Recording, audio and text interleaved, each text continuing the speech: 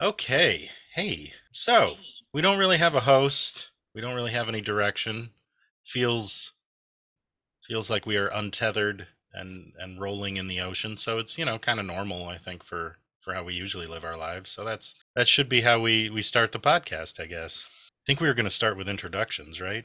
According to this lovely outline we have. Sure. We Oh can, no, that isn't what we were going to start with. Yep. but why should we introduce ourselves? Let's give our audience of two people a reason to listen to us. Yeah. The What? mystery of who we are and why it matters. And really, why another instructional design podcast? When the five of us got together to talk about this thing, we did a lot of research. We found a wealth of existing instructional design and learning and development podcasts. And we still think that we need to make one because we saw a gap in the field. And I think for me, it really comes down to our audience. What excites me is that we want to create something for current instructional designers, folks who are new to it, folks who are interested in it, people who are transitioning from teaching. We never get bored talking about this stuff. So there's kind of room for everyone here. Yeah, I think it's one of the things that is prevalent, I guess, in a lot of the other ID podcast, learning design podcasts, is this focus on like projects and I like topics of like what's going on in the field and things like that, and like activities and processes and all that stuff. And that's useful, but it kind of loses like the connection to how you actually do that, what the actual work is like, what the experience of the people are. And I think since we've got a group that has, to varying degrees been involved with instructional design for a while, but have a kind of different inroads to it and different perspectives, I think it'd be useful to discuss that and make it more of like the people focused kind of podcast. I'd say another aspect is we are pretty darn professionally diverse group, and that a lot of the other podcasts tend to be corporate or specifically higher ed in general or higher ed and online learning or any of these other things. And one of the most useful things I've gotten out of this group is everyone's diverse experience. And if you don't bother listening to people outside of what you're specifically doing, you're missing so much. Hmm. So, hi, good people in the audience, all two of you. We're hoping that you will bring whatever you have to the discussion via comments or other, emails or snarky things like that. And we'll be happy to address these things per our experience and see if we can give you directions to go in, because one of those wonderful cliches is you don't know what you don't know. And it might be a good time to start figuring out some things you don't know. Absolutely. And there's a lot we don't know. So join us as we learn things from each other. Should I take us to our next topic, which is who are we? Why are we talking to each other? Actually, I've only met one person here in person, and that was like 2 weeks ago. So how did we meet? Yeah, we were talking earlier, and we I started by saying I don't remember. Um, it is kind of strange because like normally when I have friends, it's like, oh, we like met in college, or we worked at the same place or something. And like I do think it was this group. It was some sort of like strange cosmic coming together that makes it sound like too grandiose, but it does kind of just It's feel still like we all accurate. just kind of assembled, like we were brought together by some like magical doorway, and we just kind of ended up all talking to each other. I remember I met Clea, I think, during a virtual OLC, and my main memory was we were talking with one of the vendors, and they were one of the vendors who were doing like testing proctoring. Was it Proctorio or Let's not give them any airtime. I can't remember the exact vendor. It might be one that I have to interact with, so I won't say the name. And if But this goes into the transcript, that company will undoubtedly do background checks on all of us. So yeah, perhaps let's If they bleep that already one in have, the post they might production. already have. Oh, I know they already have. They might be listening. If anybody's ever taken a proctored test, that software can is very difficult to get off your computer. It's basically the glitter of software. Once it gets on, you can't get it off. it's just kind of like a coming together, I guess, and it's interesting, and that's kind of why I think the podcast we're hoping to do is useful because it kind of act as a catalyst or a vehicle for those kind of informal connections for people to kind of come together and meet across different institutions, across states, countries, different planets. Who knows? I mean, we don't know what the future is going to bring. There's got No, to we be do not. some lone Flying instructional cars. designer out there just on a galaxy far away, just struggling with their LMS or whatever they call it. So our first major project together, so to speak, was we noticed there was a huge need for people who were seeking new jobs in late 2020, early 2021, for instructional design, for transitioning teachers, for people, moving out of higher ed or moving into higher ed. So we invited a bunch of people who had just transitioned jobs or were very familiar with hiring, and we had them come give a talk and give direct advice to people over webinar. And we had like 70 people, I think. It was very, very interesting. So that kind of also it led us to realize that this kind of collaboration is very much filling a gap in the instructional design world. And talking about conferences and things like that, and employers not paying for conferences. And yet, conferences are where we end up getting to meet people outside of our little group. If you're in a state university system, perhaps your system has some kind of internal conference where you get to meet other people in your field. Or if you have a large university system, maybe you can get together or things like that. But there are any number of people who are one or two people at their institution, and that's it.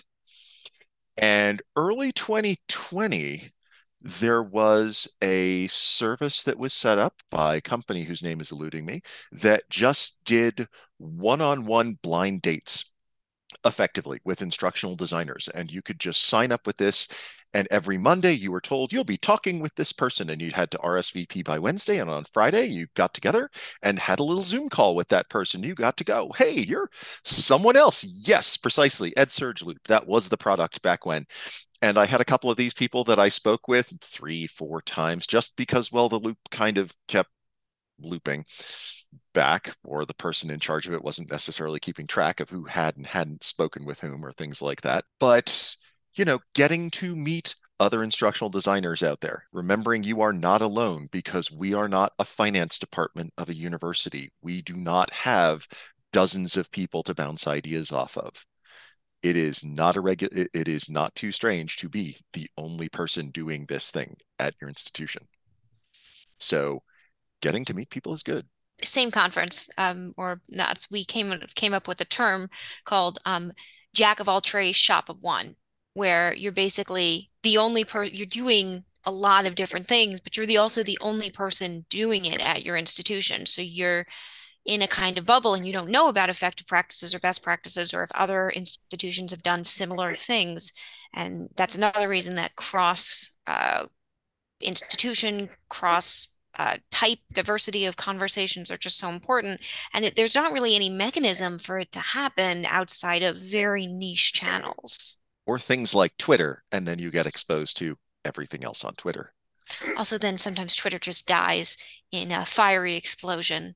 But who could have seen that coming? So, Yeah, it's hard to keep up with that. But I think the thing that really brought us together was people bouncing ideas off each other. I won't get too far ahead of myself and talk about who I am and what I'm doing right now, but that is absolutely it. This group is who I go to say, hey, does this make sense? Or is it really bonkers?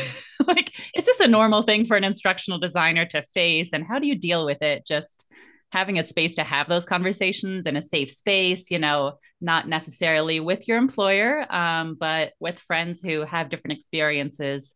That's been really valuable for me and something that I hope we bring to our listeners. So, introductions. Rachel had a really cool idea of how we could introduce ourselves by beginning with what our mother or father or family member or closest friend, what they think we do. Because I don't know about you all, but when I say to someone I'm an instructional designer, 99% of the times their eyes glaze over or they're like, ooh, do you make those compliance trainings? And I'm like, no, wait, I promise. It's broader than that. What does our loved one think we do? And then what do we actually do?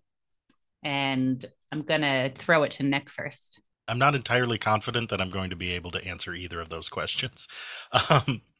No, neither what they think I do or what I actually do. When I started this job, my parents would kind of ask, and after a while they've just stopped asking. And I've stopped telling them. I guess I can relate it to when I was in high school, taped football games, not off the TV. I mean, we had our high school little video area, and the students would tape the football games for broadcast on our public access channel. My mom was just, anytime I was doing anything video related, she would just call it doing the green screen. And that's, I think, just how she's related to any job I've ever had, is just kind of picking one part that she knows about and then just saying that is what my job is. What I actually do right now, for the past 6 months, is the Assistant Director for Educational Technology within MSU IT. So I've been focusing on managing a team of instructional designers and accessibility specialists to create training, learning opportunities, courses at our university at Michigan State. It's been a huge learning process, and I'm still in it. I would say right now I'm trying to figure out how to let go of doing stuff that I used to do, and how to give people space to do their jobs rather than being either doing it for them or prescribing it to them. So that's a maybe not the best way to describe it, but that's kind of what I'm thinking through right now. And I'm gonna pass it to Rachel. Hi, Rachel.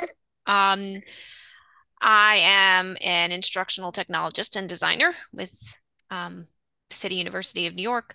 My family varies between, I don't know, something computers and, oh, you help people fill out forms. I don't know quite how they got there, but it's just kind of indicative that people really just don't understand, to the point where where I told somebody what I did, and their first response was, "No offense, but I don't think we should be replacing teachers with computers."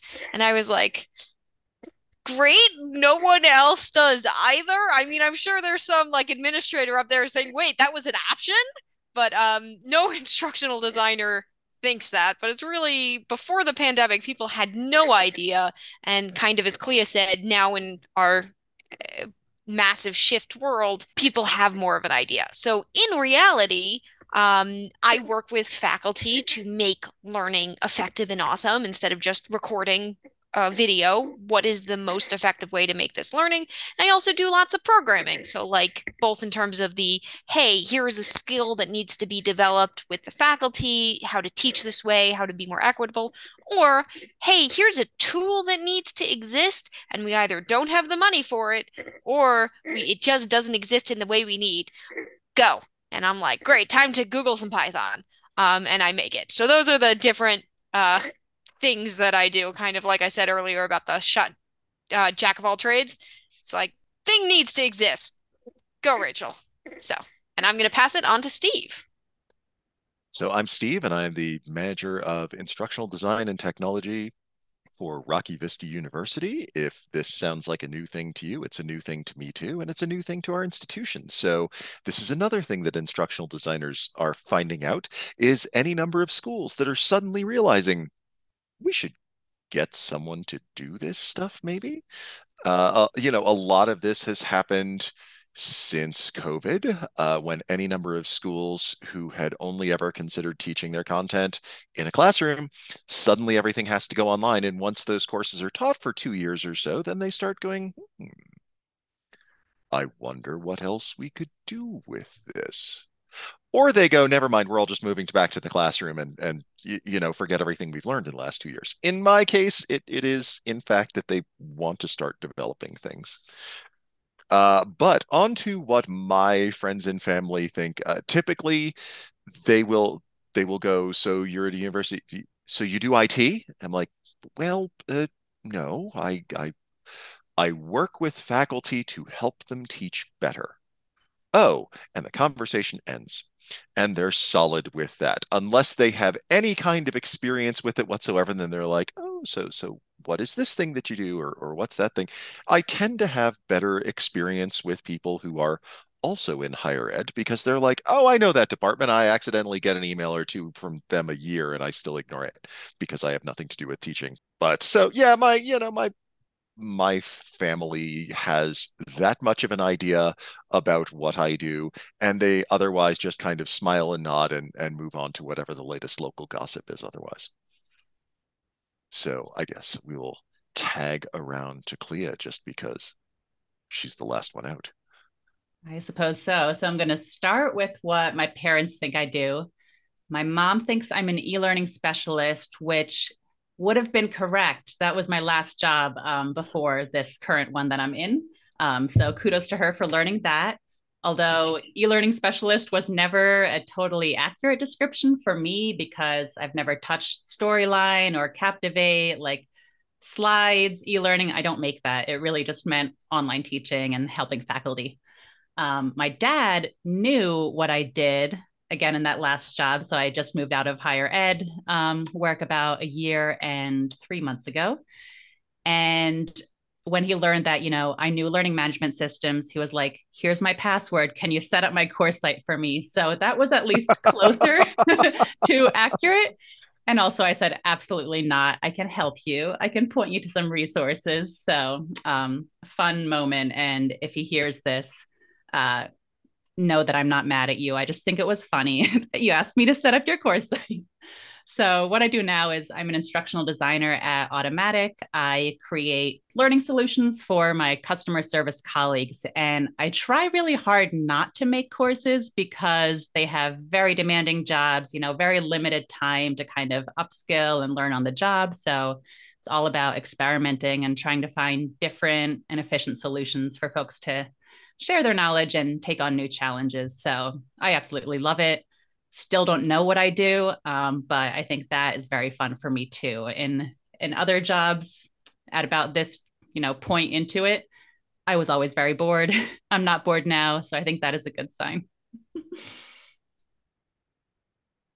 And I think one other thing is I'm the only instructional designer right now in my area and the first that they've worked with. So that is again why I really value this group. Like, okay, I'm supposed to do instructional design, but is this right? And there is no right or wrong. So just having that community is so important, no matter where we are in our careers. Similarly, I'm the only instructional design person at my institution, although we've only been in operation since 2012 or so. So we're only 10 years or 10 or 11 years without someone in this position. There you go. Yeah, that's about us too, I think. Yeah. And we will have one other person joining us at some point, but she was unfortunately not able to make it today. So stay tuned for that. We have one more surprise reveal, episode 1. Who's the fifth member of the Beatles? I guess is what we're going to be exploring. Yeah, she's also the best. We could just make up. I think we'll be nice and let her share her own story. Yeah. Oh goodness. So, I think that represents, in terms of the field, it represents a fairly dynamic view of different organizations you could be a part of. Mine is a fairly large land grant public university. Rachel, you work, is yours is kind of part of a state system. Is that right? Yeah, we're part of a state system, but we're not the state system because making things easy doesn't make sense. So there's two actually state systems. One's the city, but it's fully state funded and run, and one's the state, which is also state funded and run. And then Steve, how would you describe your organization? My organization is a for-profit medical school, and we currently have two campuses in our institution, and we're opening up a third one this July. So we have locations in Colorado and Utah presently, and we're opening up a third campus in Billings, Montana, sometime this summer.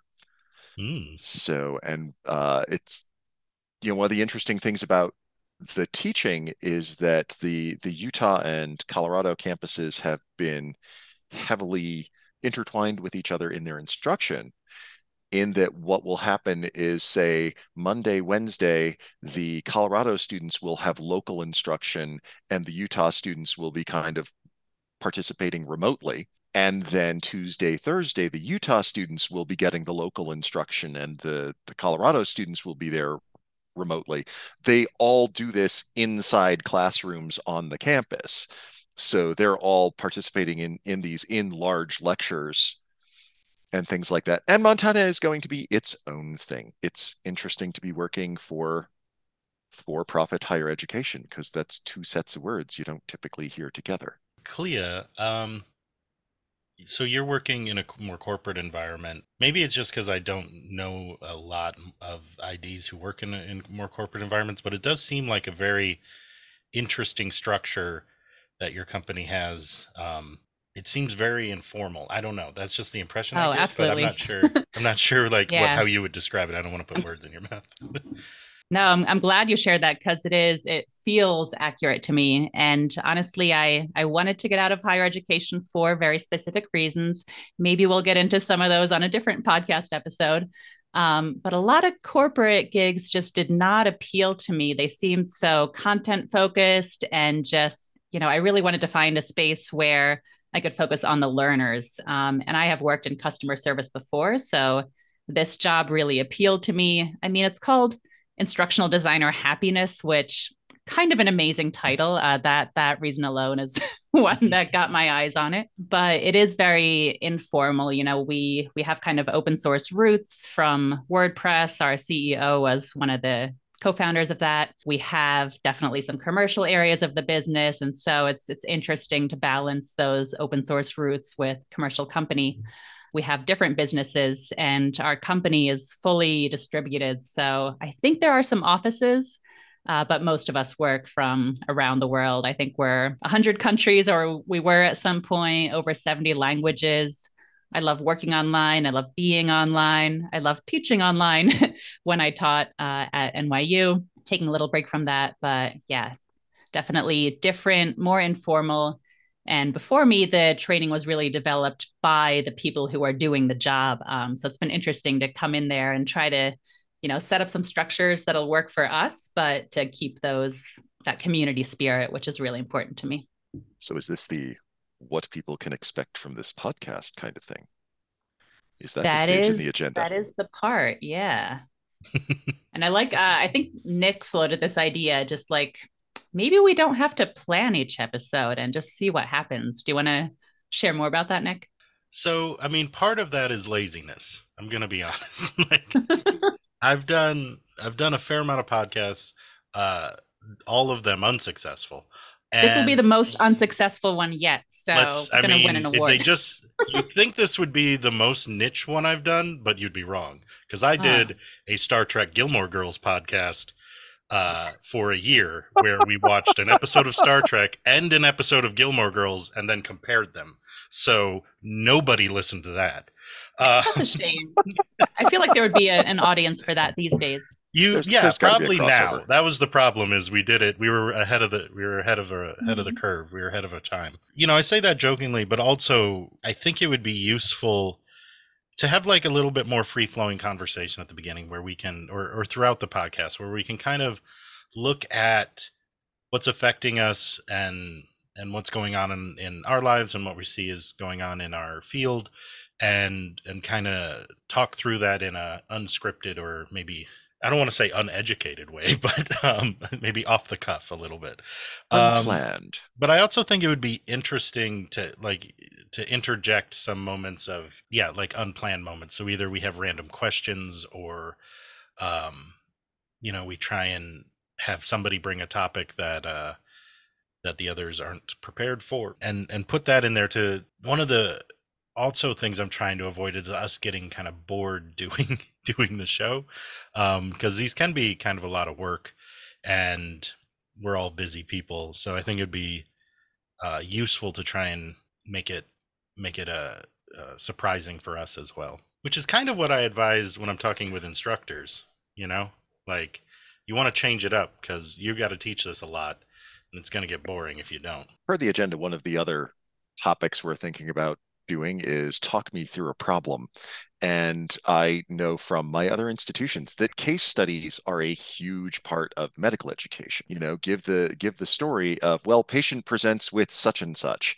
And so that's part of training doctors to see their way through a problem. So one of the things that we can try and do here is bring a problem, possibly one that's currently hounding us, possibly one that we dealt with in the past, and we go, how would you have done this better?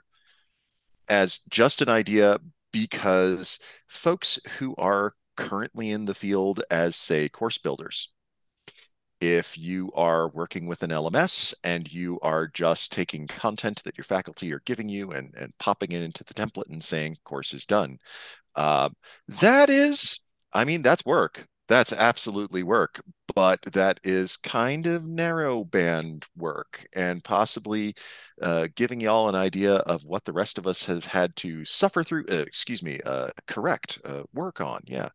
Um, that may be a better way to give you a reasonable expectation of what you might expect anywhere in the profession outside of your current institution. And B, hey, it might be good interview prep for you, because, hey, every company and higher ed institution interviews their own way, and the more possible scenarios that you're ready for and have thought about, the better off you're going to be. So we are clearly going to be the hot employment resource on the podcast, right? Yeah.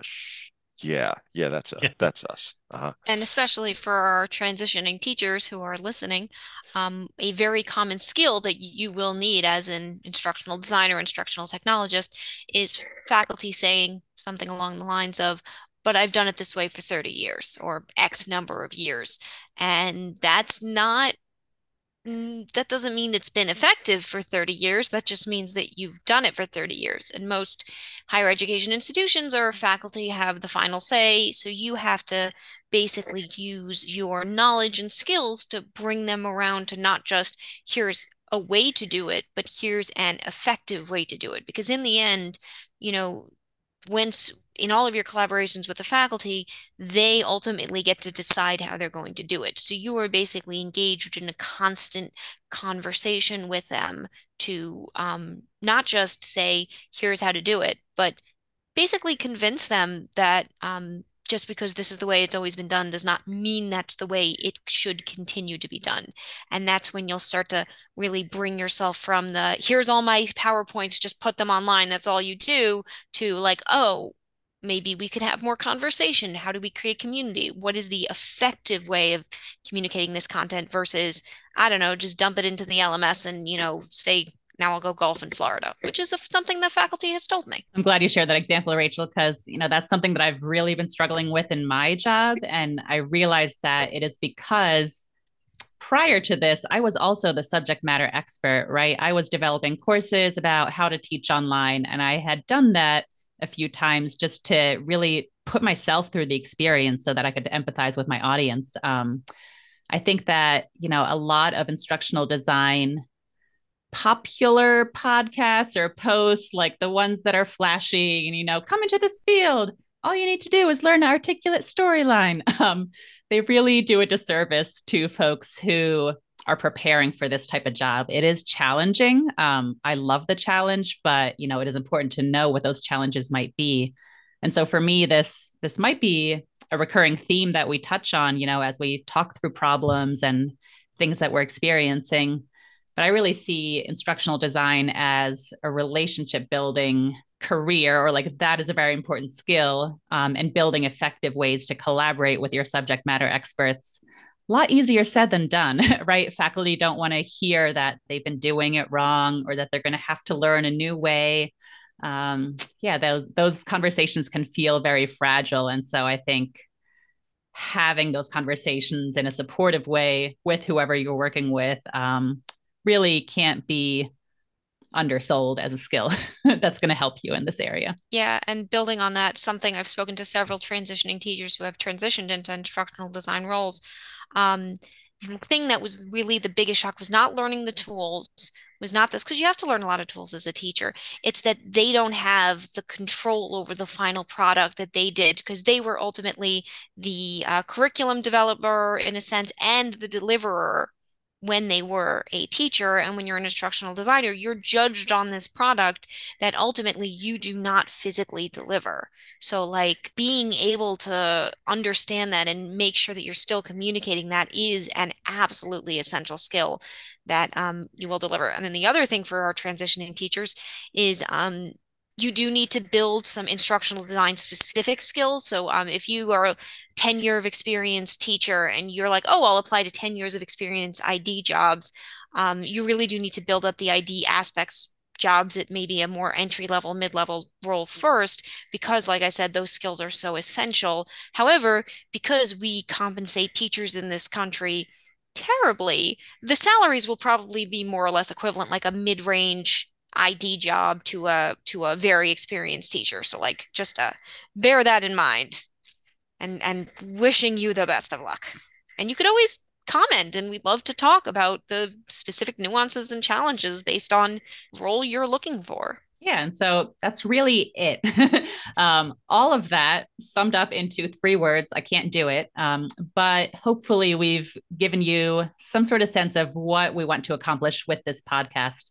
The instructional design world is very broad, complex, often mysterious, whether you're outside of that world trying to move in, or you're currently in the world looking around like, where did I leave my map? I have no idea what's going on. Where is anyone else? That's still what it feels like to me, but it feels less so. It feels, I don't know. It feels better when I talk with you all and to other people on the internet and in the podcast world. So we want to share our personal experiences. We want to hold space for hearing about yours and just keep talking about this.